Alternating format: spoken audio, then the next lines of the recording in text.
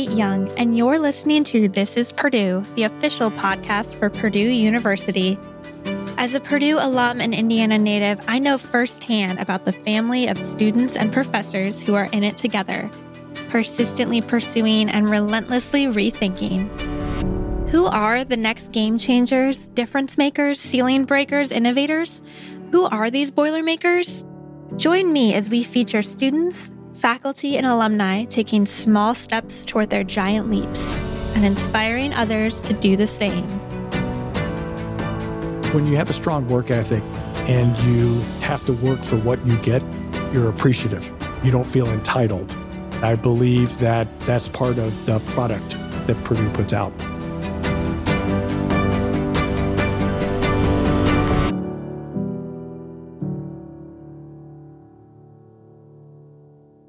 Rusty Rueff has had quite an interesting career path. I guess the easiest way to refer to me is I am an investor, advisor, director in startup ventures here in Silicon Valley. And then I also fashion myself to try to be as generous as I can philanthropist. I wear a lot of different hats. They're fun hats. As Rusty just said, he's an investor and advisor. He's a philanthropist. He's founded companies and held CEO and EVP positions for several global entities. He serves on multiple corporate boards, including Glassdoor, and is chairman emeritus of the Grammy Foundation in Los Angeles. He was appointed by President Barack Obama to the President's Advisory Committee for the Arts for the Kennedy Center and was coordinating national co-chair for technology for Obama.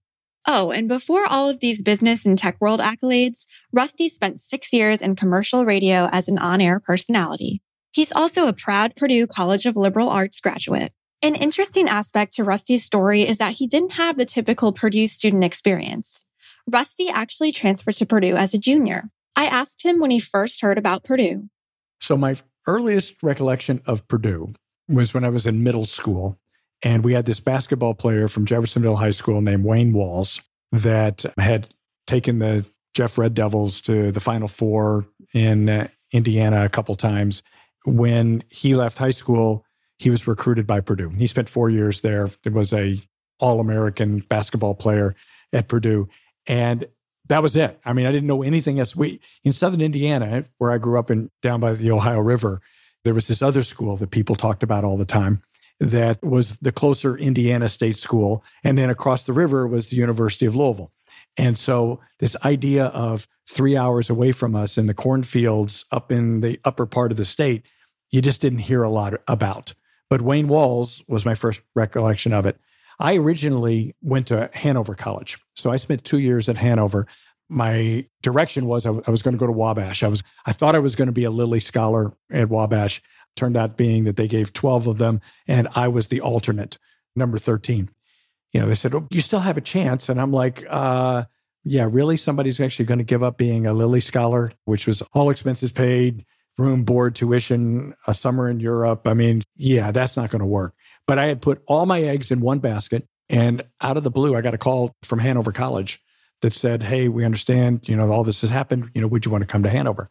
And I'm like, I got to go someplace. This is back before the days of when you decided your early acceptance schools and all that. We didn't do that. You didn't do that. So I actually went to Hanover for 2 years. After my sophomore year, I was like, this is too small. I need someplace bigger. I was a radio and television radio disc jockey at the time. That's what I wanted to do. I was a communications major, working at a little radio station in Madison, Indiana, and then also down in Louisville during breaks and summers and things. And Purdue had 7 commercial radio stations. That was a big deal to have someplace that had that. My girlfriend at the time was also at Purdue. She was a material science engineer. We started having these conversations about where am I going to go to get it. And it was like, well, it seems logical. I'll go try Purdue. And I actually got a job on the radio before Purdue accepted me. So I was going there no matter what. That was at WASK, AM and FM. That's how I ended up at Purdue. So I transferred there my junior year. And then I ended up graduating. And then I ended up coming back and getting my master's degree.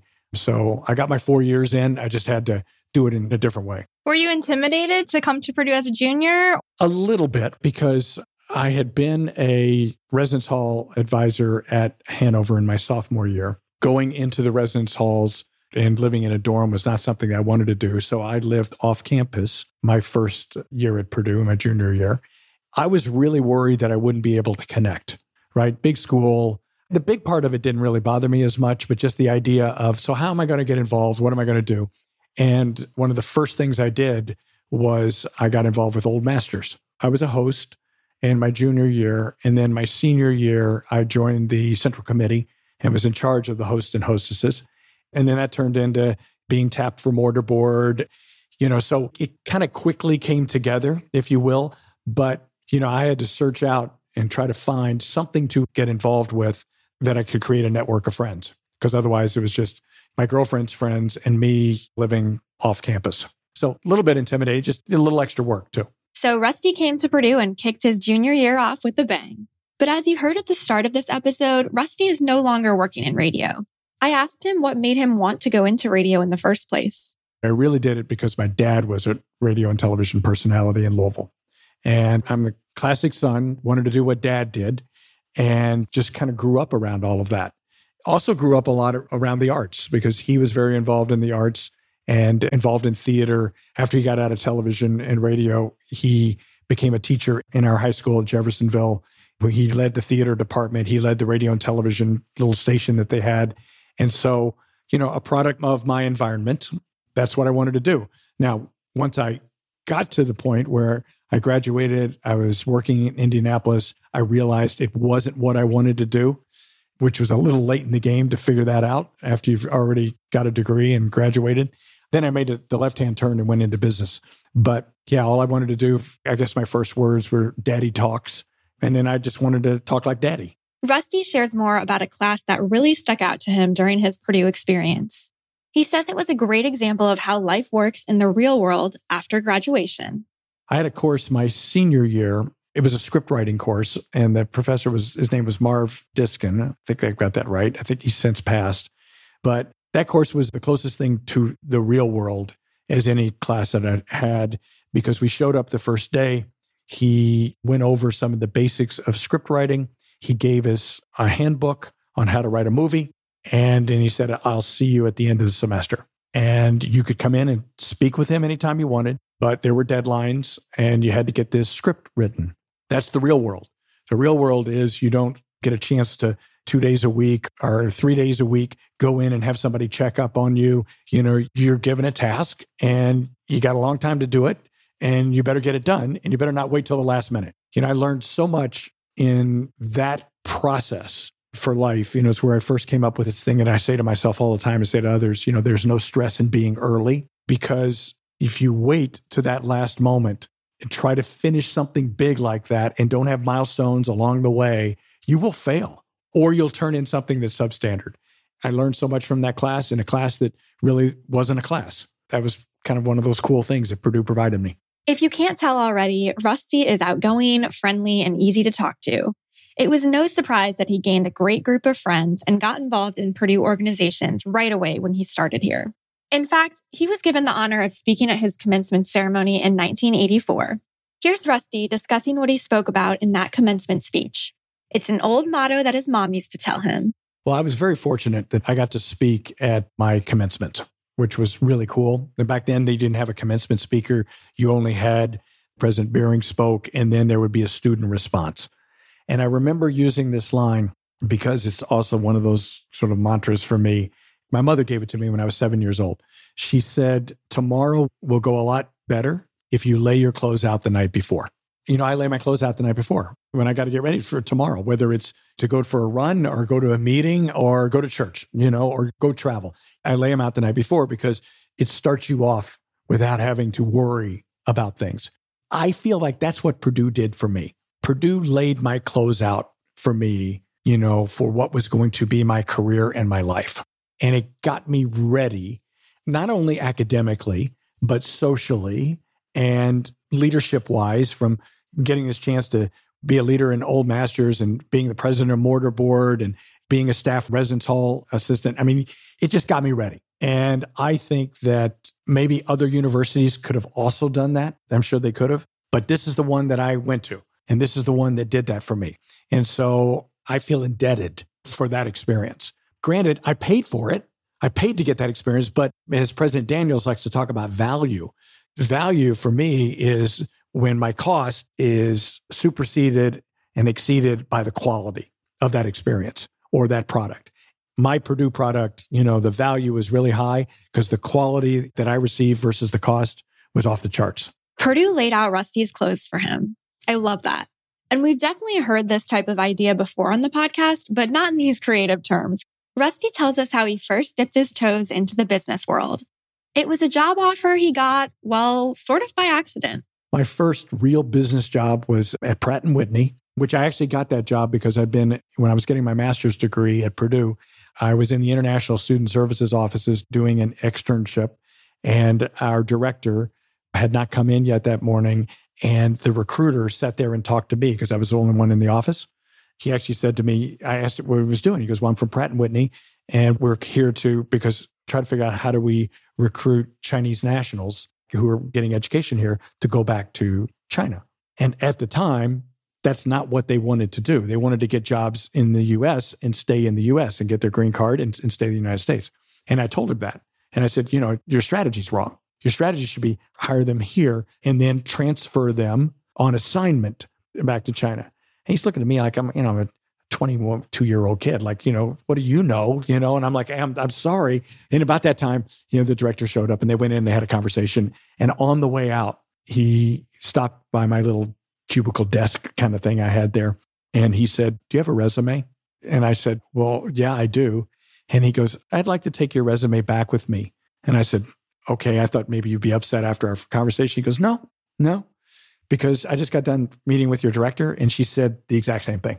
And that's how I got my first job at Pratt & Whitney. But my first job was exactly one of the problems that I just got trying to describe, because the best I could figure out about how to work was to go get an annual report that was a couple years out of date. And then I go and I interview. It wasn't the culture. What they showed me was not the culture that it turned out to be.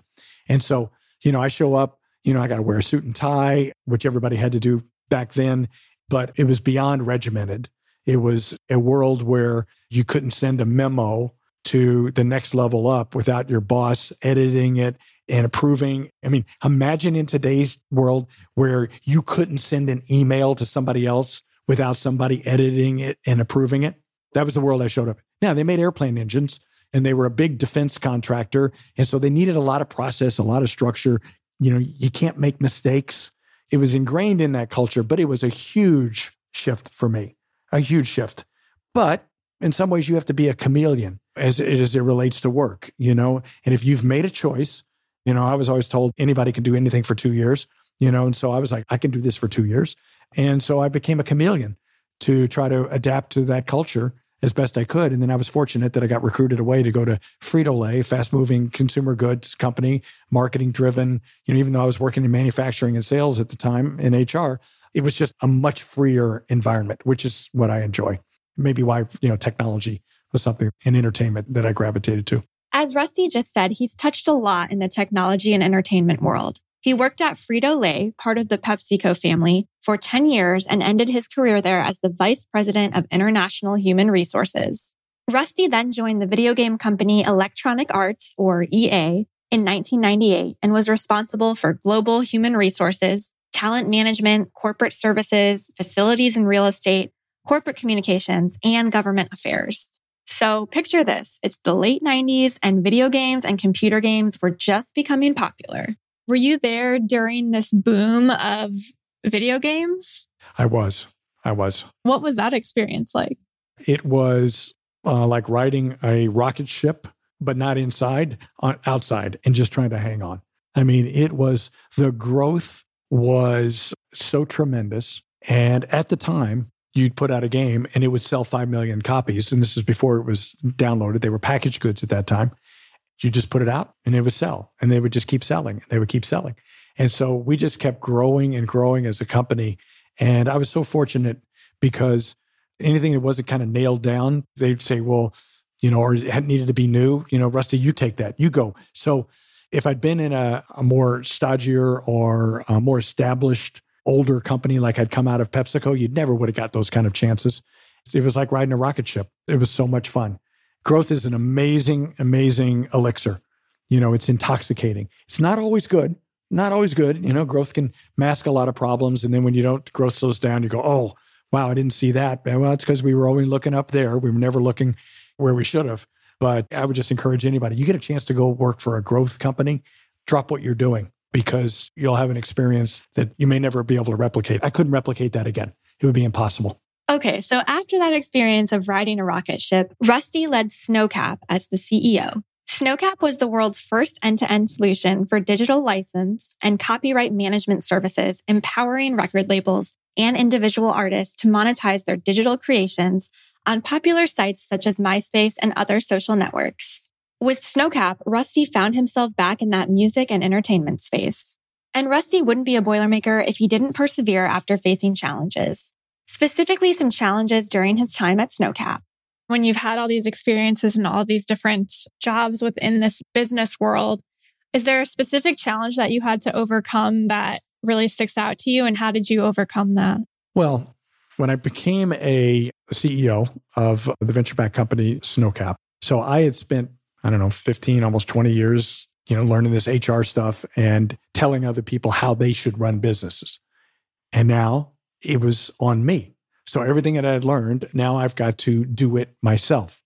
Just because you think you know it doesn't mean you really know it until you do it. Nobody, the old adage, you stand where you sit. Until you sit in the chair and the buck stops with you, you're the leader that everybody's counting on to keep a company funded, to keep a company's strategic growth going, to hire the right people, to make the right partnerships and business deals. I don't care how much you think you know it until you do. I loved it. There's no doubt about it. I loved it. It's arguable whether or not I was good at it or not, because it was my first time doing it. And maybe I really wasn't as good at it as I thought I could have been. I chose not to do it again because after the Great Recession, we'd sold the company. I just said, look, there's other things that I can do with my time.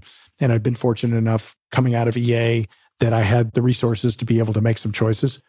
But I would say that those almost 3 years were, as much as I could tell you, felt like drinking out of a fire hose, being a quarterback where you got 300-pound linebackers coming at you at 60 miles an hour and knocking you down.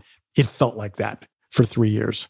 It ended well, but I wasn't sure it was going to end well. And you never quite know when you're in that situation. It's why a lot of companies that get acquired or CEOs that take their companies public at some point or another will decide to go do something else. CEO turnovers, I think average tenure is like less than 3 years. Used to be like 5 years. Well, why? Because it's a really hard job. It's a really hard job. And I'm glad I learned it, but it was one where I felt all the pressure that one can imagine. Rusty has had a lot of amazing and unique experiences. But I personally was the most curious about his experience with President Barack Obama and becoming coordinating national co-chair for Technology for Obama. Rusty tells us about his involvement with starting and leading something that had never been done before during President Obama's second run for office. I had not really been involved in politics. I liked the idea that government was for the people and that government should be able to do good things, but really had not been a passion of mine. And so in 2007, I had gotten a chance to meet the then Senator Obama. I guess maybe it was 2006, early 2007. And because I had at Electronic Arts, at that time, the corporate communications and a number of different things reported through to me. And I'd gone to Washington a few times. And actually, I think corporate affairs was reporting to me at that time as well. So I'd gone to Washington, and that was at a time that Hillary Clinton was really trying to push down video games. And so we had some meetings, we met with her, and I ran into this really cool guy, Barack Obama from Illinois. I thought that, wow, this guy's going to go someplace someday. And in 2007, he announces his presidential election. And they asked me if I wanted to get involved. And I said, I can't get involved because I'm running a startup. The world was about to fall apart with the Great Recession. And I was like, I got to keep my startup out of the dead pool. But if there's a 2012, call me back. So in 2011, in August, they called me back and asked me if I would fly over to Chicago to see them. I was at our home in Rhode Island. I went there and they wanted to create a thing called Technology for Obama to get digital technologists aligned behind the president not only for fundraising, but for staffing of the team, resourcing of new technologies. And they were looking for someone to be the national coordinating co-chair, and they chose me. I hadn't done any of this stuff before, but I had the requisite experiences. The requisite experience was, first of all, I had time. At that point, we had sold Snowcap, so I had time and was able to reallocate that. The second thing is that I had learned throughout my career that leading from behind and leading through others was extraordinarily productive, as well as just a great way to treat other people. In a role like what they were asking me to do, where we ended up with 150 plus national co-chairs who were all powerful, all successful CEOs, political philanthropists, politicians. You learn, if you want anything, that everybody's got to feel like they're a leader and you've got to lead from behind. So I had this kind of in my skill toolbox, if you will. And the third part of it is that I can coordinate things.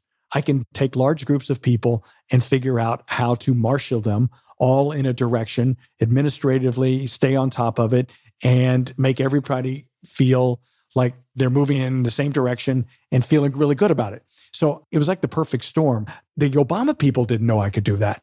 The Obama people just looked at me and said, well, this is a guy, he's got time. And, we need somebody. And he's got a pretty large network of people. And he lives in Silicon Valley. He ought to be able to do that. They had no idea that I knew that I had the skills to do it. And it was a phenomenal experience. We were very successful on all fronts. And, it kind of scratched my itch around politics. I did similar in the Biden campaign with Innovators for Biden and was on the executive leadership team for that. But there's been nothing like that experience of Tech for Obama. And I probably will never get that again. It's like one of those once in a lifetime moments because we were starting something that had never been started before. That was awesome. In 2014, President Obama also appointed Rusty to the Advisory Board for the Arts at the John F. Kennedy Center for the Arts. So after all of those career experiences, what's something that Rusty is really excited about at the moment? When you look at all the different projects that you're involved in, and like you said, all your different hats that you wear, is there a certain project right now that you're really excited about that you want to share with the listeners? So not so much as one, but a collection of philosophy that I'm really excited about. So I spent a lot of years before I became a CEO and before I do the things that I do now, sitting on boards and all that. I was in the human capital space. So I led human resources plus a bunch of other things at EA. And then I came out of PepsiCo and Pepsi, where I'd been an executive in the human resource function. One of the things, and my hip pocket skill was always talent acquisition and recruiting. I loved it. I thought it was way beyond just staffing a company. I felt like it was matchmaking to the dreams of individuals to get them to a place where they could reach their full potential. And maybe they're not going to be there forever, but this will progress them. It'll make them better. And that to me felt very redeeming. I love that kind of matchmaking. But what I saw happen for so many years is that companies and cultures of companies were not actually as transparent or as truthful as they needed to be. And candidates didn't always have the full story or a way of getting the full story. So when I was approached in 2007 to be the first board member, independent board member of Glassdoor, I saw my first, wait. There can be transparency. We can actually make this better so that people don't make a bad job change decision or a company doesn't make a bad hiring decision. A company makes a bad hiring decision, it hurts the company, but what it really does, it hurts the individual. An individual loses their job after 6 months. They gave up another job. They moved. Maybe their family moved with them. Their kids are watching all this happen and they didn't get it right. It'll say, oh, the fit just wasn't there. It's not only damage to the individual financially, but their confidence level, how people think of them. Forever, they'll be asked about what happened in that 6 months when you made that move, and they'll try to explain, but people will be questioned. And then you'll see kids that were involved in all of that who someday grow up and go, well, I don't trust companies. Well, why would they? Why would they? They saw what happened here. So I have been spending all of my time and energy that I have for investing and advising and starting new companies with the philosophy of, can we please eliminate the bad hire? the bad hiring. And if we did, we can make people's work and the idea of work so much better. And we wouldn't have these damaged individuals, and we wouldn't have companies that spend all this extra money. So I've got a number of projects now, startups, different technologies, and it's like a portfolio, and they're all focused on the same thing, making that decision with all the data and information that you need so that you've made the best decision you can make to spare an individual and a company of what could be a disaster. We all know now that Rusty has done a lot with his career after Purdue. And Rusty is still incredibly involved with his alma mater. He serves on the Purdue President's Champions Council and the College of Liberal Arts Dean's Advisory Committee. He was named a Distinguished Purdue Alumni in 2003. And Rusty and his wife, Patty, are also the benefactors for the Patty and Rusty Roof School of Design, Art, and Performance on Purdue's campus. Why was it so important to Rusty and his wife to give back to Purdue? So I've always said that I can tell what's important to people if I have two things. If you give me your credit card statement and your calendar. In fact, I could probably get it down to priorities in the right order, because where we put our resources and where we put our time is what's important to us. And so because I had received so much from the university, and I was fortunate, I went to school on Pell Grants, I worked jobs, I worked on the radio, I did different externships to make a little extra money. I didn't come from means. I was fortunate to be able to have a skill like working on the radio that could really pay the extra and help me through. Becoming a residence hall assistant was a really big deal because at the time they paid room, board, and tuition and $25 a month, which was a lot of money back then. So I looked at that and I said, I was really fortunate that all those things I had to be able to fund my way through. But there's so many kids where that's not the case. So what do? You give back in ways that you want to make sure that the institution can give every student the greatest opportunity that they can get. You want to do things where you can financially support the institution so that it can do things like what President Daniels has done and keep tuition flat for 11 years, which everybody said he was crazy, myself included. When I first got to know him right before he'd been named president, but he hadn't taken over yet. And he was looking for this common denominator, and what is it that could really show that the university was moving in a different direction? And he found it with this idea of value. So for me to be able to support an institution that does things like that so that it can make it affordable for everyone to have the experience that I had, and even maybe a better experience because of the resourcing and support that myself and others have done, it's not a choice for me. It's almost like I owe it.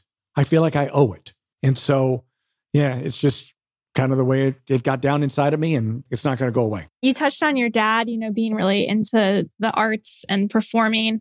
Tell us why you chose to give back in that way to the school as well.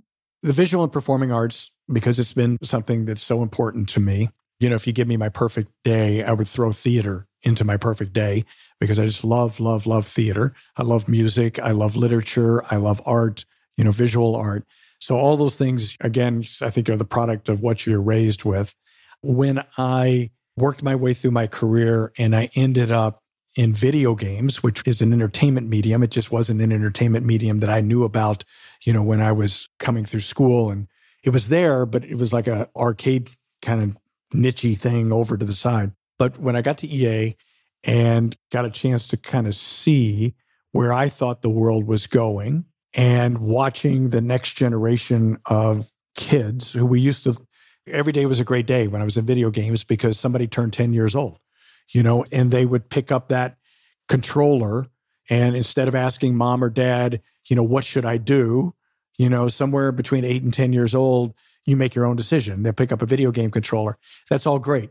But, there are certain entertainment mediums that can draw you away from other entertainment mediums, like live theater, like live music, like going to a museum and experiencing visual art in a way that you don't experience any other place. That if we don't support those art forms, will they die? They may not die totally, but they will wither to the point that they won't become a part of our culture and our society.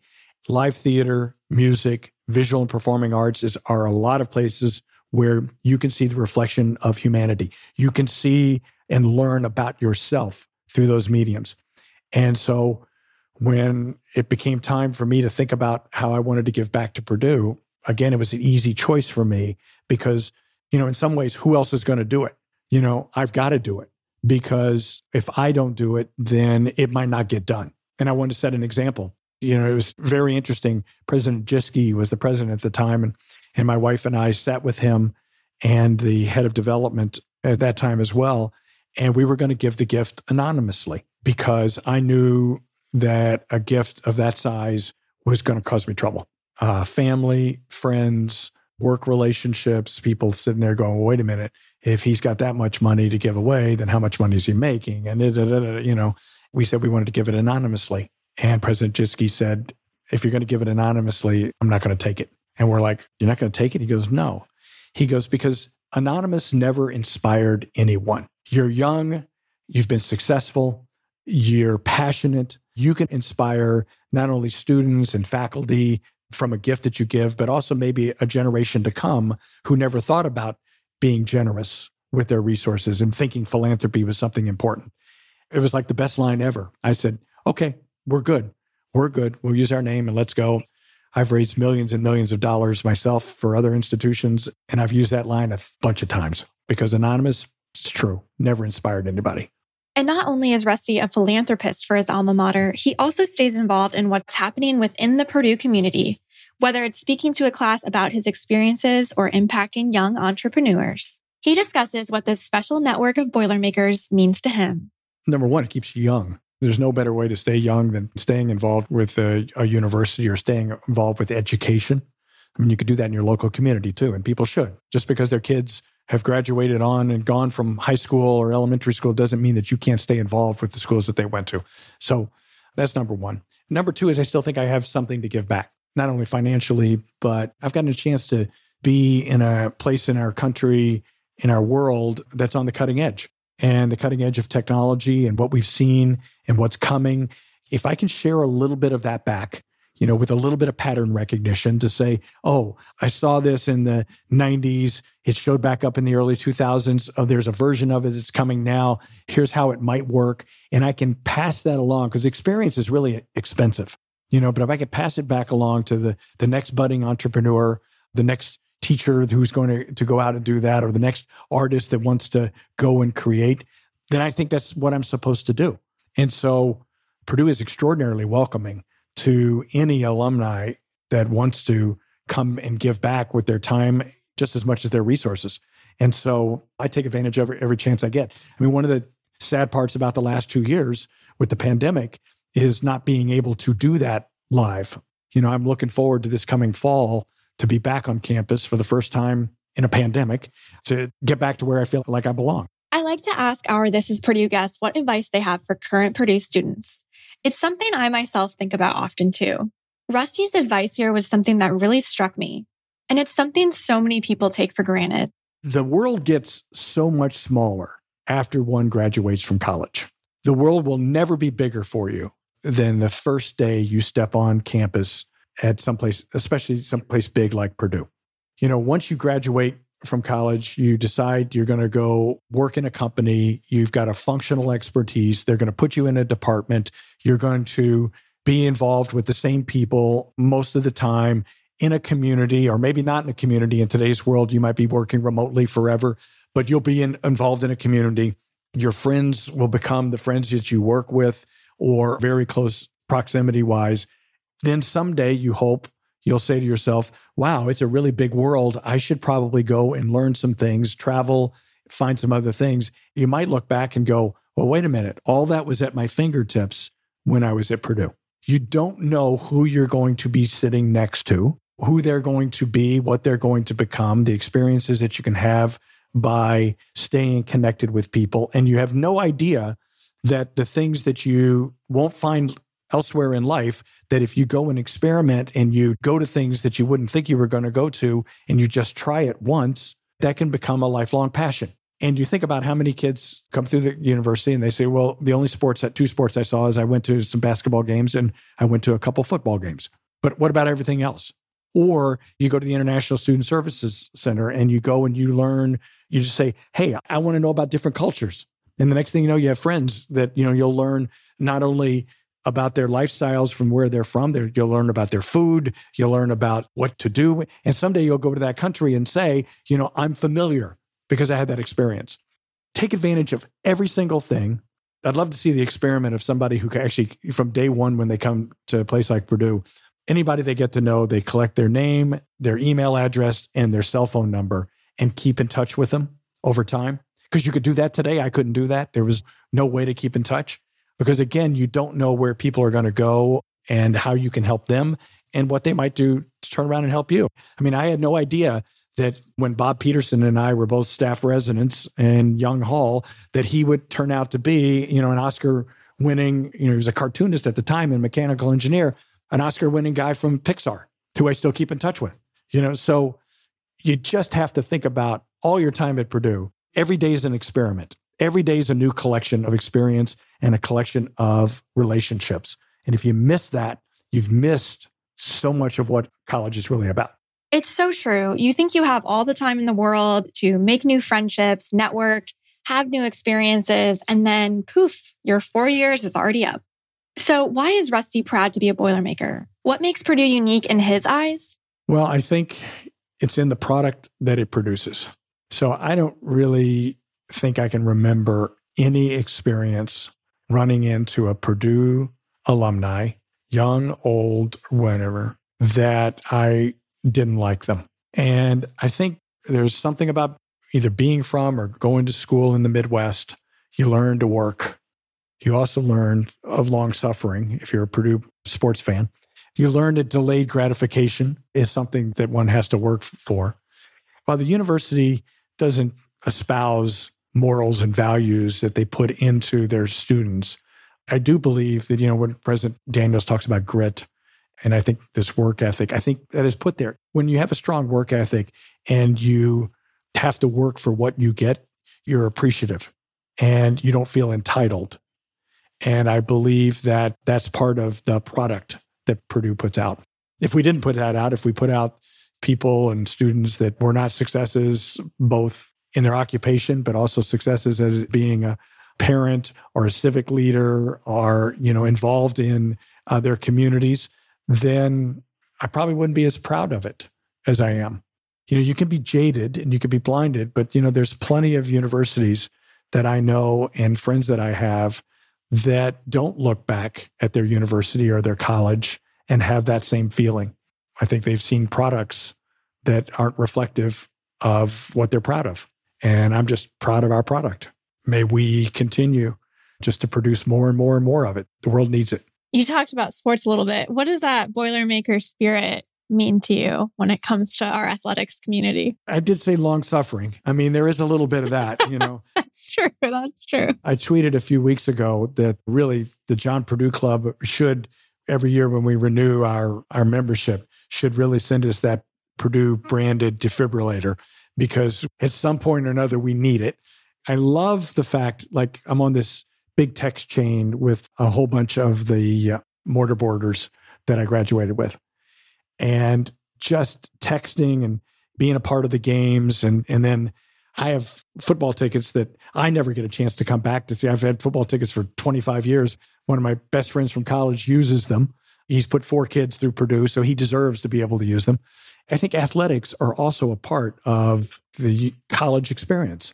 If you go to college and you don't experience athletics and don't understand what it's like to everybody in unison to be cheering for the same thing and to be putting all your energy into it and being, on the highest of highs and the lowest of lows, depending on how a game comes out, you've missed something, So many places in the United States, and especially in rural areas, they don't get a chance to do that once you graduate. So it's another one of those things that go back to the beginning, go get every experience.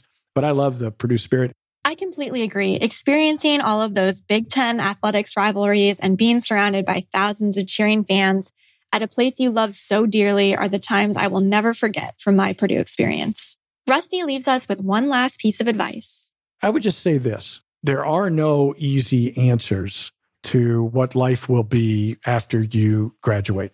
I would encourage everyone to think about, whether you've ever been on a sailboat or know how a sailboat moves.